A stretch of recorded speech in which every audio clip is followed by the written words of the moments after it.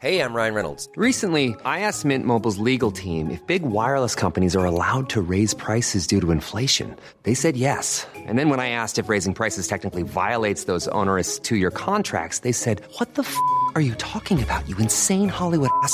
So to recap, we're cutting the price of Mint Unlimited from $30 a month to just $15 a month. Give it a try at mintmobile.com/switch. $45 up front for 3 months plus taxes and fees. Promo rate for new customers for limited time. Unlimited more than 40 gigabytes per month. Slows full terms at mintmobile.com.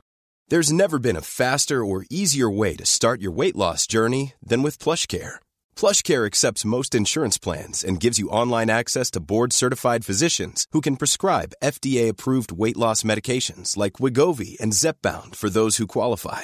Take charge of your health and speak with a board-certified physician about a weight loss plan that's right for you. Get started today at plushcare.com/weight loss. That's plushcare.com/weight loss. plushcare.com/weight loss.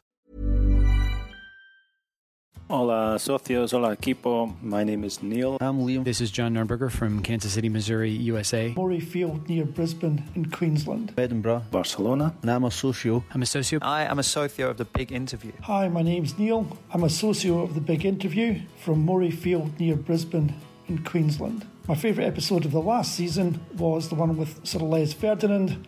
I never realised that he'd actually played in Turkey at the start of his career. Every time I listen to an episode, I always learn something new. Keep up the good work. Thanks.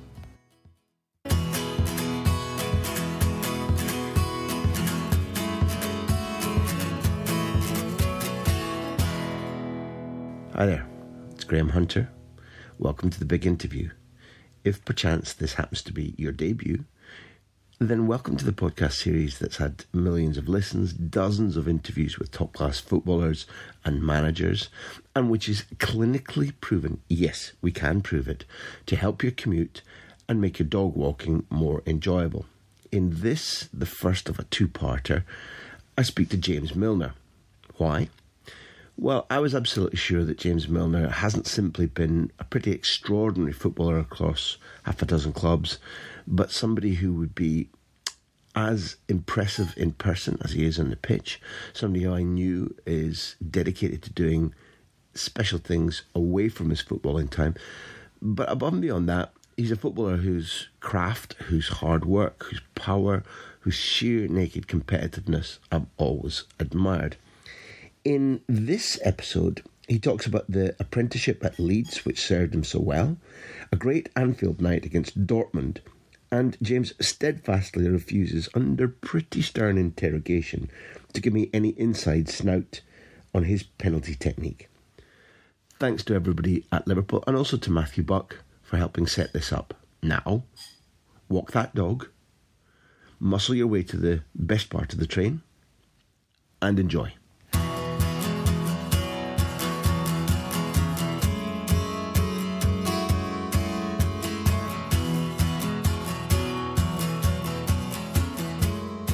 Looking out the window, it's like the start to an episode of The Simpsons, because the brutal grey scudding clouds have been replaced by gorgeous sky blue. And a little clue to who our guest is, we saw young Moreno coming out the training ground door, huddled up and shivering and really looking unhappy, because when we came in, it was spitting poisonously cold rain.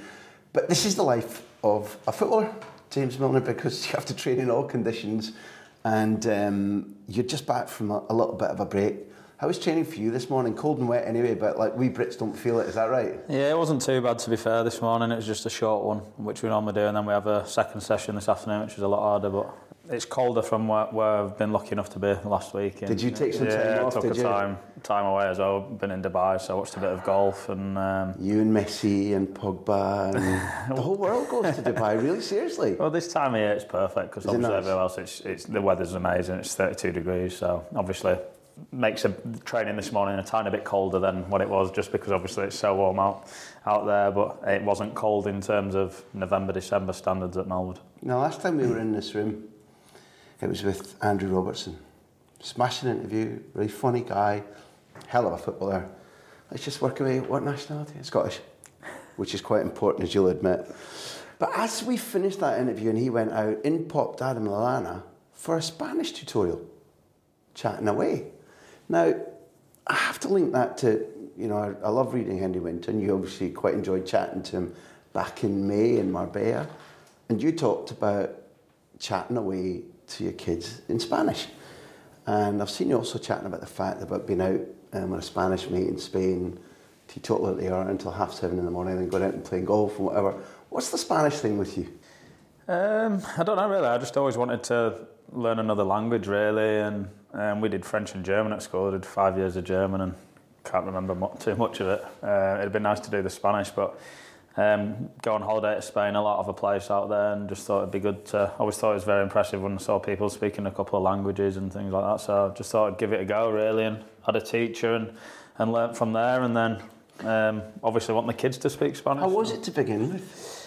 Because it's so different. Like, if anybody who hasn't studied German, German is angular and it's got odd rules and whatever. Whereas Spanish, not everybody can get into it, but it's got a completely different flow. And I think the start bit, I started on the computer and stuff like that, and doing the basics and colours and numbers and stuff like that. And I think obviously once you want to get better, it's best to get a teacher and you're speaking it. But I think the first part isn't too bad. There's a lot of words which sound similar and things like that. You can guess at the odd word once you get the feel of it. But I think once you get into your verbs and your different tenses, the 4 million tenses you have, and that's when it gets tricky. But you just have to stick with it, I suppose, and obviously not be too embarrassed when you make mistakes. That's a great phrase, because as Brits, I don't know if we're taught to be embarrassed or we shy away from anything where we might look stupid, because I think we like to feel, I don't know, whether dominant or forceful, but like, one of the things, thankfully, I've got is I don't mind appearing a little bit stupid or making an arse of myself. So I just lunge into conversations, even today, 18 years after moving to Spain,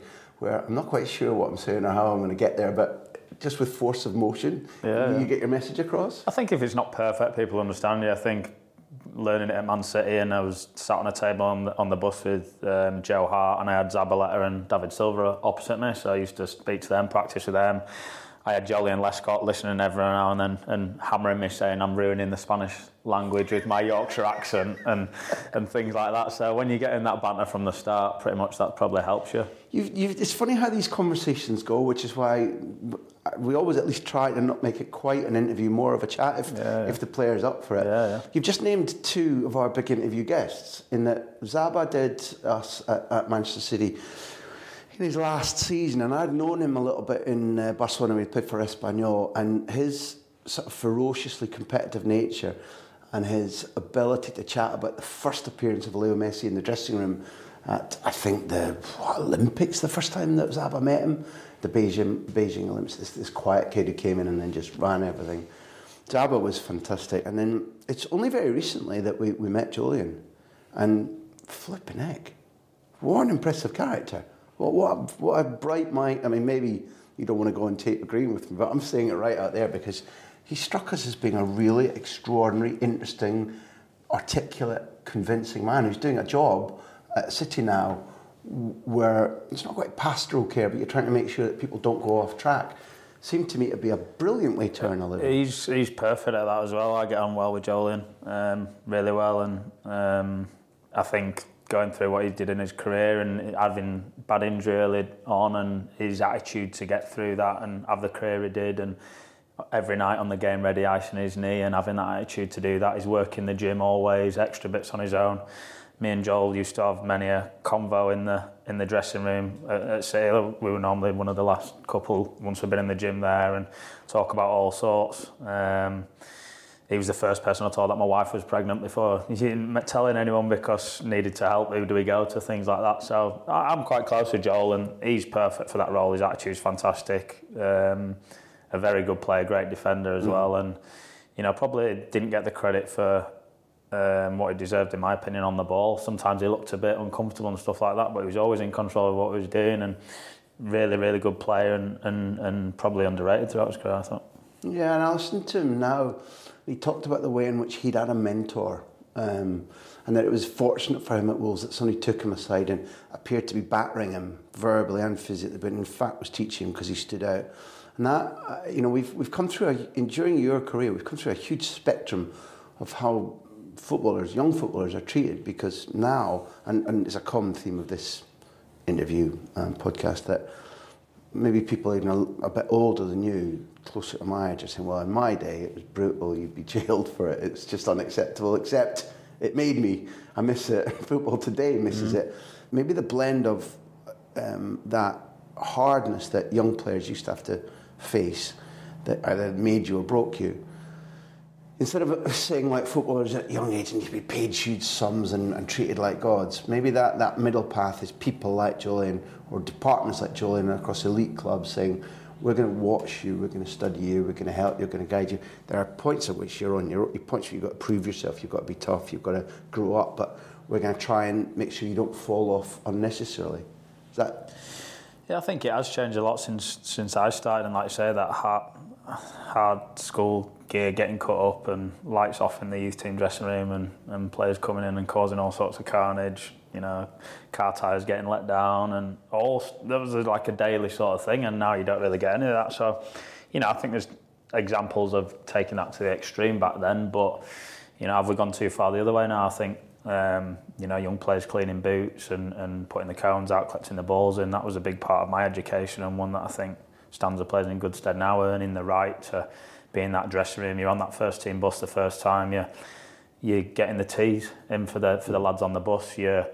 I played probably 20 odd games at Leeds before I was allowed to get on the bus after the game. Otherwise, I was helping, picking up the kit. I'd played the game, I'd scored a goal, but now you're still picking up the kit, helping the skips to the bus. And then one day the kit man said to me, "Go on, you get on the bus," and you felt. You're buzzing straight away there. You felt like that's another step again. I've earned it. You're always earning that right, get in the dressing room, be with the first team, bits like that. So I think that's important and something which we don't do here, but obviously we're at different locations to the youth team as well. So some clubs still do it, I've heard, but I think that's important, and it's like in any job you do, you have to earn the right to be there, and you don't go in the first day of any job if you're working at a newspaper and start doing the stories straight away and things like that. Nothing should come too easily in life. No, exactly, and I think you appreciate it more and you understand that role really, I think, and that journey you take. I'm genuinely pretty enthused by the fact, we do, it might not appear in this chat, but we do a little bit of backwards reading just to see a little bit of things you've done and said. Now, I think it's right that at Ellen Road you were a ball boy at one stage. Yeah, we used to. That was part of what happened when you were in the academy. I was at Leeds from 10, 11, started ball boying maybe 12, 13 on a match day, and the theory was to get used to the crowd, be around the pitch, things like that, and even stupid little things like game management. The guy used to say, "Take your time if you're winning," and something that drives me insane now, but it's part of it. For some of the people, if it's ball boy at another stadium, they won't give you the ball back. Yeah, drives you nuts. Yeah, of course it does. Yeah. Can you go back and think about those days, that experience, the noise, what was said? Like you say, if you were told just to say, okay, you can take a minute or two here, or if we're losing, that ball's got to be back instantly.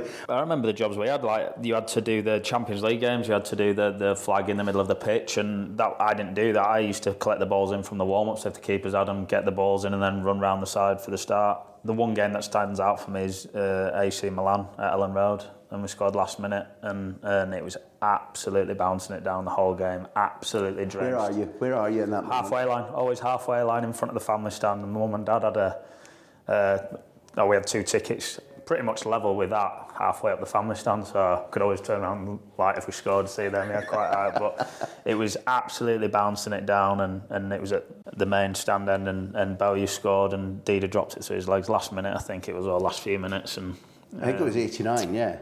Yeah, something like that. And, because for people, the whole place erupted, but it was just one of those games, absolutely dripping wet through. It was always a fight to get a box. Like now you see all the ball boys on nice boxes or like little seats and stuff like that. There was none of that. There was like the stewards ones, and if you were lucky, there was a spare one, and you got one. If not, you were sat on the floor. And Dida was, for those who don't remember, a big Brazilian who played internationally for a long time and stuck at Milan for a long time.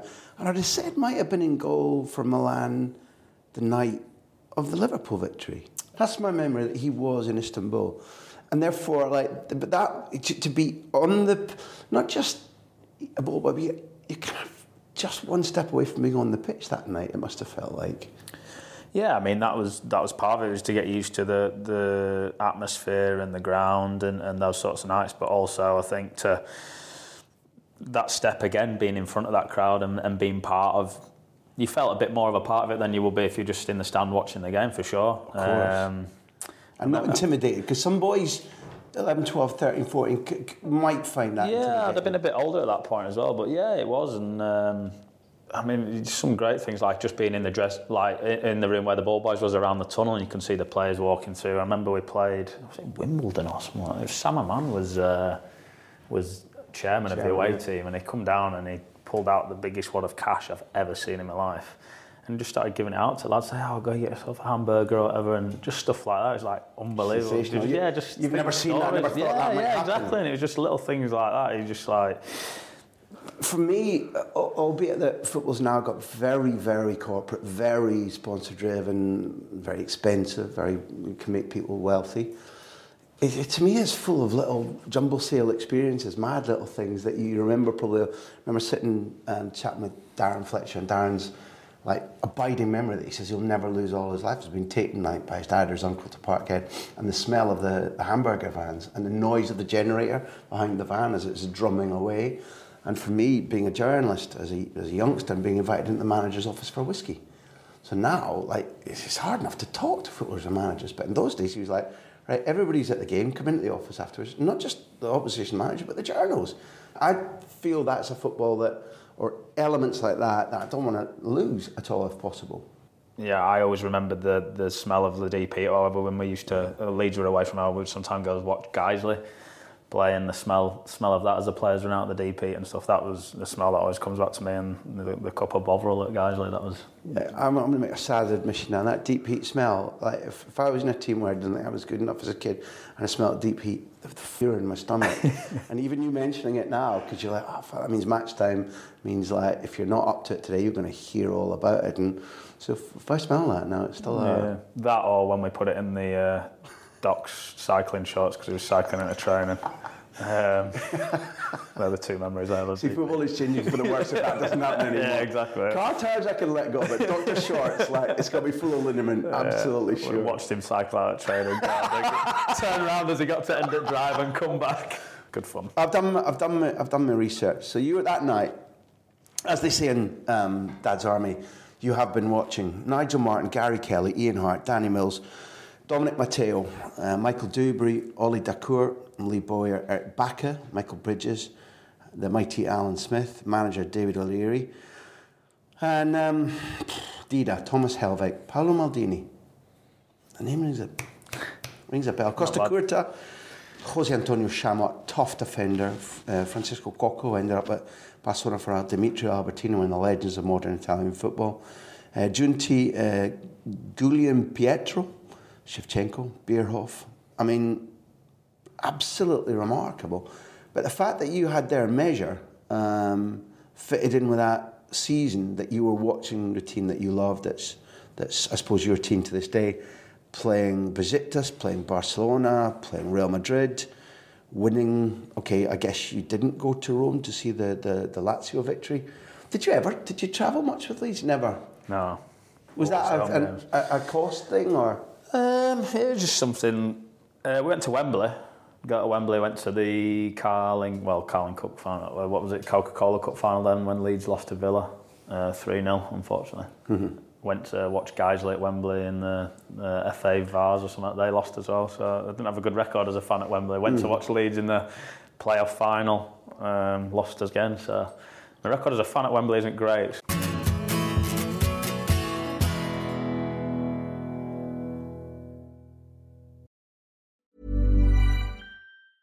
Hey, I'm Ryan Reynolds. Recently, I asked Mint Mobile's legal team if big wireless companies are allowed to raise prices due to inflation. They said yes. And then when I asked if raising prices technically violates those onerous 2-year contracts, they said, "What the f*** are you talking about, you insane Hollywood ass?" So to recap, we're cutting the price of Mint Unlimited from $30 a month to just $15 a month. Give it a try at mintmobile.com/switch. $45 up front for 3 months plus taxes and fees. Promo rate for new customers for limited time. Unlimited more than 40 gigabytes per month. Slows full terms at mintmobile.com.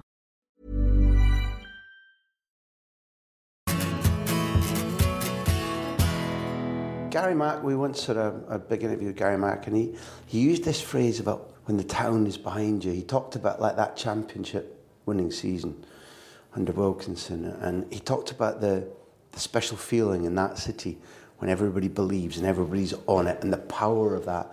And for a man of his football gifts, because he really is a gifted footballer, and a successful man here as well as at Leeds, to talk about the impact of fan power and the city being behind you, and a one-club city as well. Are these themes you recognise? Yeah, I think so. I think I remember Leeds winning the title when I was only young. I was probably 5. Watched the videos over and over as I was growing up. My dad jumping around the living room with me in his arms saying, don't forget this, it might not happen again in your lifetime. And at that age you're like, and it might be right, but hopefully not. But yeah, I think when they're in the Champions League that year, just the momentum and, you know, on paper you look at the team, some very good players, and there were probably an unknown quantity around Europe, you know, like you say, some of the teams they played, that was the year where there was 2 groups in the Champions League, I think, right. And like you say, you play Barcelona, Real Madrid, Milan, Lazio, Deportivo in the quarter-final. Yeah.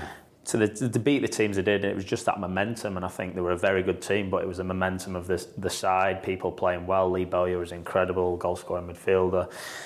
Did Alan Smith get a hat-trick at Anderlecht? I'm not sure if he scored a few at Anderlecht. I remember that was another wet night away. And it's a 4-1 away, isn't it? Yeah, and that's obviously not an easy place to go either. So you look at the teams that beat and played. It was, like you say, that momentum and the belief and the noise, and similar sort of thing, you know, at Liverpool as well. Once, you know, the crowd and that bus journey into Anfield when those European nights and things like that, it's the same sort of thing again. And that wave and the 2 European runs we've had in the Europa and the Champions League, that again was a similar sort of feeling, that wave and that momentum and the fans having a massive part of that run.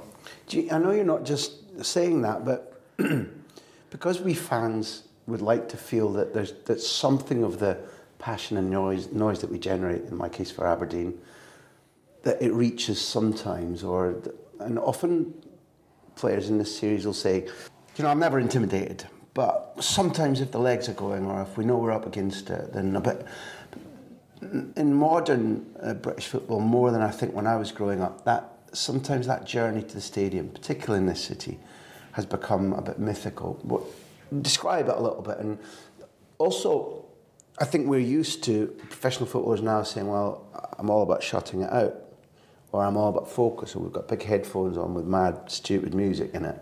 What do you notice, and why do you notice that trip to the stadium?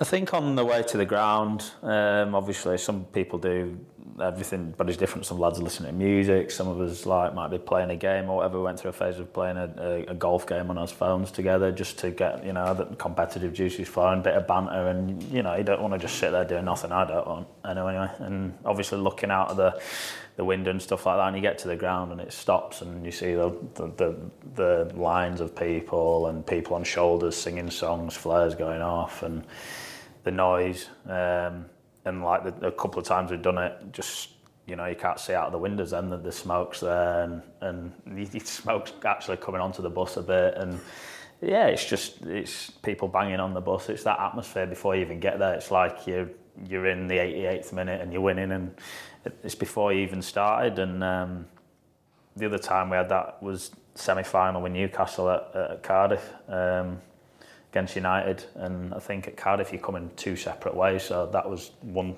Our way in was just black and white shirts all the way, people hanging off lampposts, stuff like that, and it's amazing. Yeah, you can only experience that. The only other thing you can compare it to really is a parade, you know, when you've won a trophy, really, and that's the only other thing. I think once you're on the pitch, it's different. You can hear the background noise, you know, it's never gonna. Or I can only speak personally, it doesn't affect you or anything like that. If you're away from home and it's hostile, I love that. That's what you want. It's exactly what you want to play in as a player. Because it G's you up. Yeah, for sure. And you want to shut them up. And there's nothing better than that silence when you score an away goal. And there's that moment where the ball hits the back of the net and it's dead silence even for the away fans. And then the roar goes up. And, you know, it normally sounds like a distant roar because it's the away fans and many. And I don't think it'd ever affect me. And you want those, but there's times in the game it normally coincides when the team's playing well. You get the roar, every press, every tackle, someone wins a tackle or a header, and there's that roar goes up. You don't get that generally on a game where you're comfortably winning, or it's even a Saturday morning, it's not a so-called big game. Mm-hmm. You don't get that for a tackle or a header or those little things. You'll get it for a goal, but that's about it, and that's the difference. And in the big games, and when the team's playing well, you know, in the games which in a so-called big game, it's for the team to lift the crowd by their performance as well. Isn't that a bit magical that connection can happen between 40, 50,000 people who they're cordoned off, they're up there, you're down there, you're doing a job, but sometimes it all just goes together. Yeah, for sure. It's kind of magical. Yeah, I think so, because that's, them doing their so-called job or enjoying themselves, but it's down for us to put in that performance and make them believe as well. And one of the best nights at Anfield, that I think as well, everyone will say the City and things like that, but the Dortmund game, yeah, it was just one of those where, we look down and out, there's no way coming back, they're a very, very good team, and then you get one or the odd goal, and then you get a bit of belief in the ground, and then the next, and then obviously the way we scored the last goal, Cop end, and the old roof comes off, and it is just... What stage did you kind of know? Because you could see the balance, because they scored 2 early goals, didn't they? To go, I think, maybe 3-1 up on Ag. So very similar to United and Turin in '99, except for away and a different atmosphere. But you could see something was happening. Was that Tuchel's Dortmund? Yeah, I think it was. I think wasn't so. it? Yeah.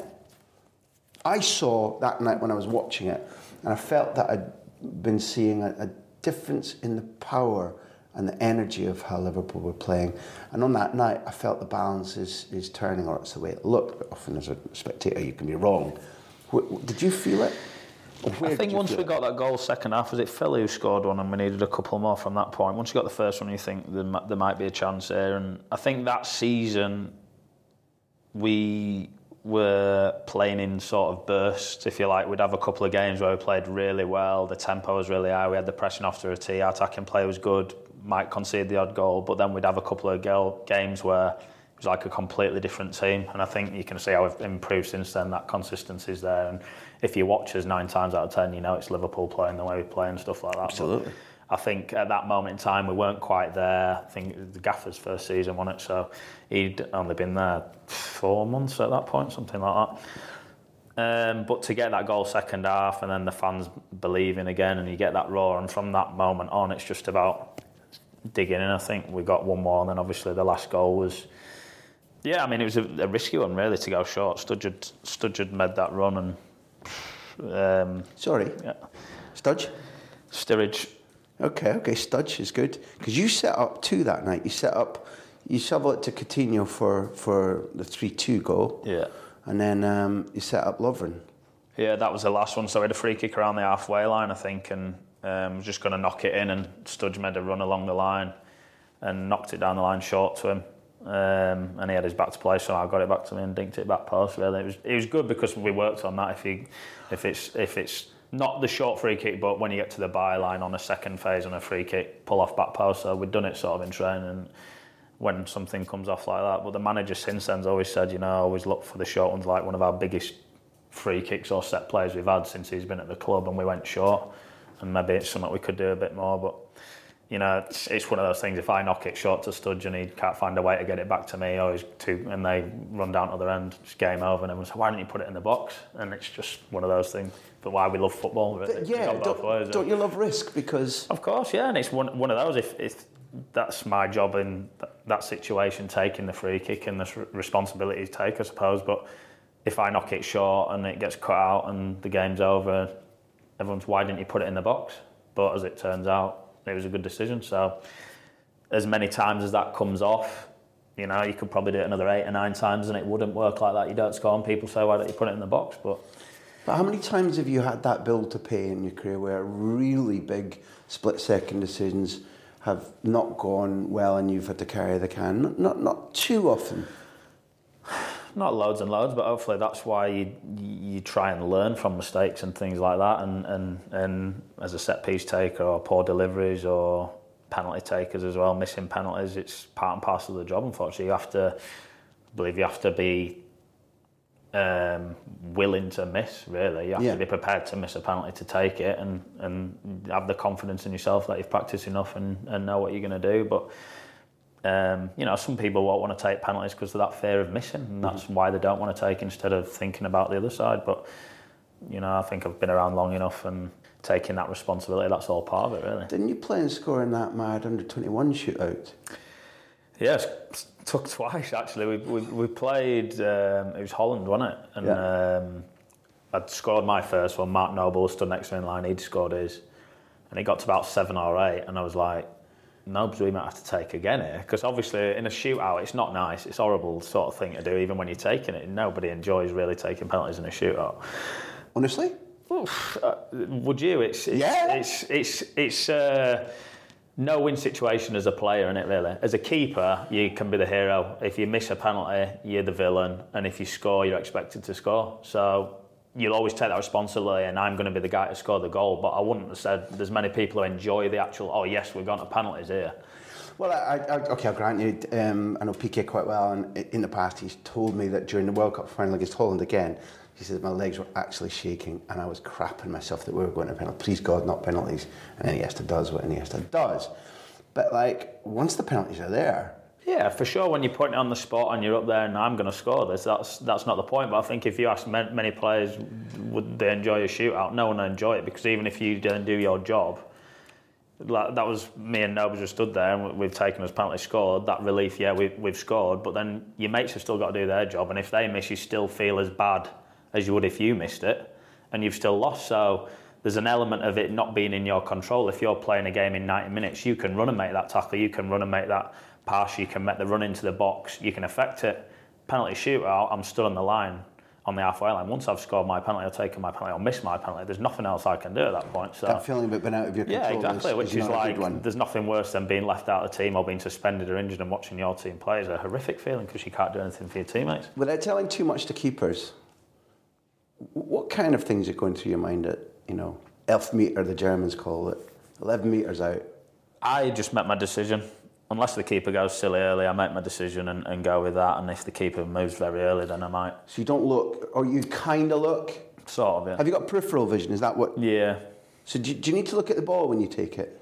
Everyone's different, really. Yeah. Everyone's different. Am I into secret territory here a little bit? Yeah, I don't want to give too much away. So everyone's different. Some players look at the ball. Okay, let's find a middle ground. Yeah. Have you been watching Sergio Ramos recently? He's Panenka. So he's done 2 Panenkas, building up to last weekend away to Celta Vigo. They've just got a new manager in.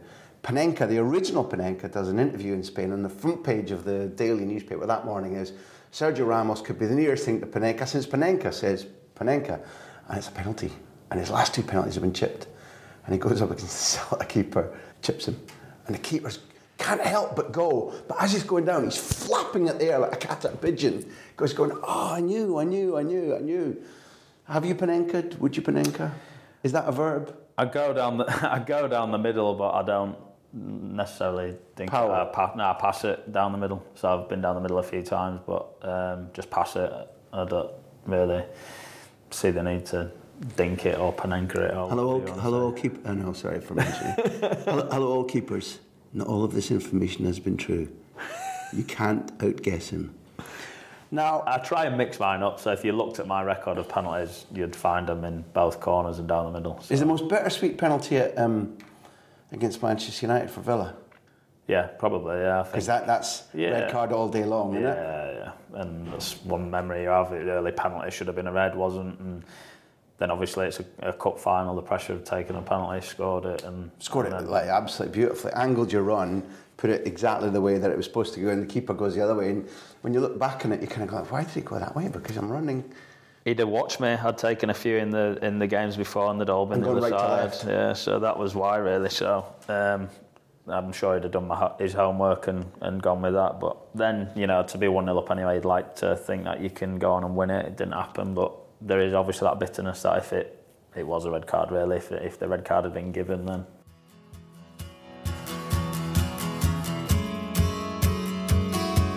Thank you for joining us for season 2018-19. We've got huge creative plans for the months ahead, but we do need your help to make them happen. Please go right now to patreon.com/Graham Hunter and become a socio, become a paying member, and get an extra big interview every month, plus loads of bonus content. Last season, socios listened to 9 exclusive big interviews, including Rafa van der Vaart, Troy Deeney, Roberto Di Matteo, and loads of me talking about football. The Premier League, the Champions League, Spanish football. I'm sure they enjoyed it and you will too. Support us, join us. Thank you.